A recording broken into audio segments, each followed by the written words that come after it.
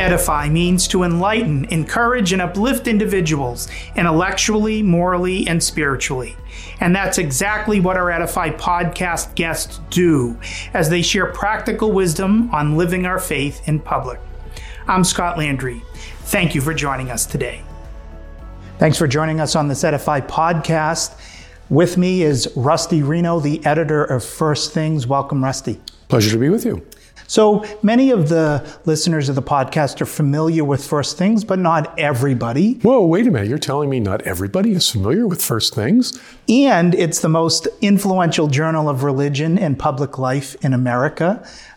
Tell those who don't know about First Things, or maybe a refresher for those who are, the purpose of First Things, how often you publish, things like that. We were founded to be a voice of religious people in debates about the future of the United States. And we've been publishing for more than 30 years now. And we come out monthly in print, and we run a website, firstthings.com, which provides fresh content every day. So I would say that we're the most effective voice for religiously faithful people who want to have their voices heard in debates about not just about politics, but also about the future of American culture. In the last 20 or so years, it's been notable for me how often an article appears in First Things magazine, and then I'm at dinner somewhere and people are talking about that issue, that First Things articles have an ability to frame discussions. What have been some of the key topics you've been covering in First Things over the past several months? I was very pleased to see that Senator Rubio gave a major talk a couple of years ago where he used the term common good capitalism. And this notion of common good conservatism or common good capitalism is something that we floated in our pages in the year before that. So it's always good to see the influence filtering to important figures who are trying to think about a new future for our country in terms of economic policy. And that's important. But we also recently published a very powerful article by John Finnis, an eminent legal scholar, on the Constitution and abortion. And he argued that the abortion laws that allow abortion should not be considered constitutional, that in order to protect the life of the child, that the unborn child has a constitutional protection. And I hope that that's influential in our ongoing debate about abortion in the United States. One of the big things in political movements across the world is populism. And you've done an Edify video on, is populism good or bad? What are some of the reasons populism is growing in the United States? Things don't work for more and more people. If you look at statistics on whether young people are making more money than their parents did at age 30, sharp decline over the last generation of the percent, and now we're below 50% of 30-year-olds that are making more than their parents did at the same age. And that's just a sign that although our economy works well for people at the top, it does not work well for people, not just at the bottom, but in the middle. And we combine that economic disenfranchisement with a growing cultural disenfranchisement. You know, all this hubbubaloo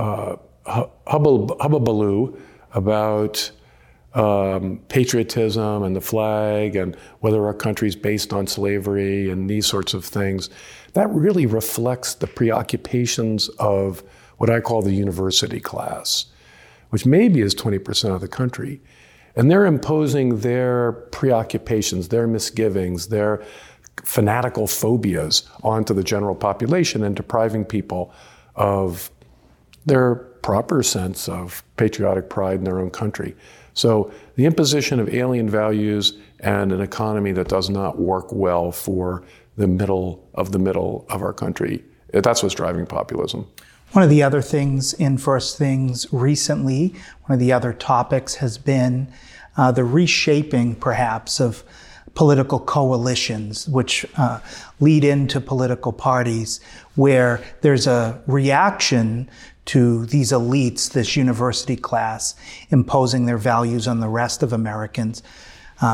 President Trump appealed to a lot of that anger and frustration with coastal elites telling people in the vast middle of the country how to think, what to do, how they should live their lives. How do you in First Things and some of the other authors in First Things see that reshaping happening right now across America? Well, we see from how the voters have shifted. I mean, it's not an avalanche, but there was he won in 2016 because people who had voted for Obama switched to vote for him. And that switch came among alienated working class voters. And what we are trying to do at First Things is trying to provide leadership to this dissatisfaction. Because as a Christian magazine, we're very influential in Catholic thought. I would like to think at least a Catholic magazine, but we're not only a Catholic magazine. We have Protestant and Jewish writers as well. But religiously minded people have a concern about their fellow citizens. And so a kind of libertarian, individualistic mentality, very much part of our country's tradition, can never become over-dominant in a religious magazine like ours. So I think we're uniquely well-suited to sort through some of these issues and provide leadership to some of the frustration and anger that's driving these political shifts in the United States. Sometimes I hear young adults, maybe they're around 30 years old, and they look back on their college education and they're like, I was promised to be taught really how to think about public life in our country, but I felt like now in hindsight that I was just given propaganda. First Things is a great opportunity to catch up on all those things perhaps you wish you would have learned in college. What do you hear from young adults who read First Things? There are two aspects. So you, of course, touched on one of them, which is the feeling that they've been ill-served by their education and that there has been the censorship has deprived them of the full breadth of the Western inheritance for thinking through the problems of the present. And part of our mission at First Things is a recovery and perpetuation of cultural memory. So young people are very grateful for that. But the second thing is that they are also dissatisfied with the status quo politically.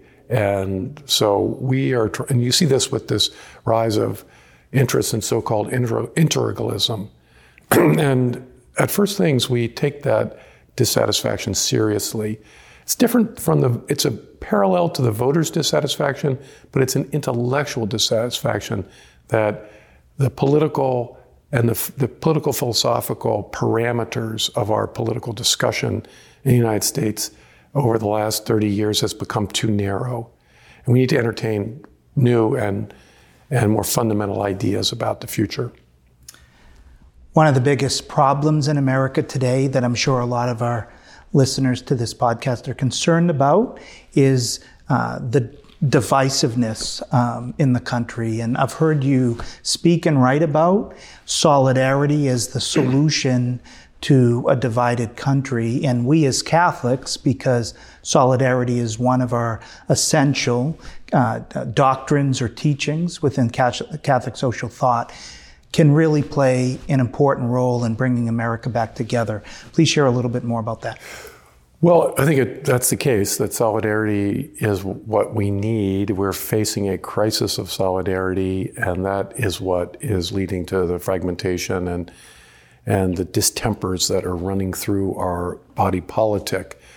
But we have to be careful here. Solidarity is not inclusion, or it's not agreeing to disagree. It's not tolerance. I would call those, there's an element of face-to-face relations.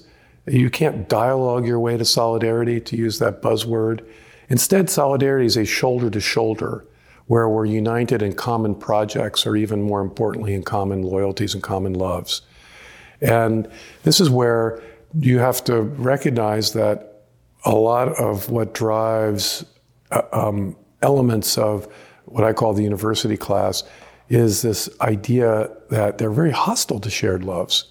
And so, we have to be able to say two things at once, to be very fierce in our opposition to what's destructive of solidarity, while being very articulate about what a capacious American patriotism or what a capacious American common project might be. We can only scratch the surface on these issues in this podcast. I'm sure our listeners will want to learn a lot more. Where can they learn and watch and see First Things podcasts and articles? If you Google First Things, it's the first thing that comes up, and you can come see us at firstthings.com. Great. He is Rusty Reno, editor of First Things magazine. Rusty, thanks for all you do and your team at First Things to help edify Catholics and non-Catholics so that together we can edify America. Well, thanks for having me on your show. We hope you enjoyed this Edify podcast episode. One great way for you to help us reach more people is to give us a 5-star review on Apple Podcasts, Spotify, or wherever you find your favorite podcasts. Thank you.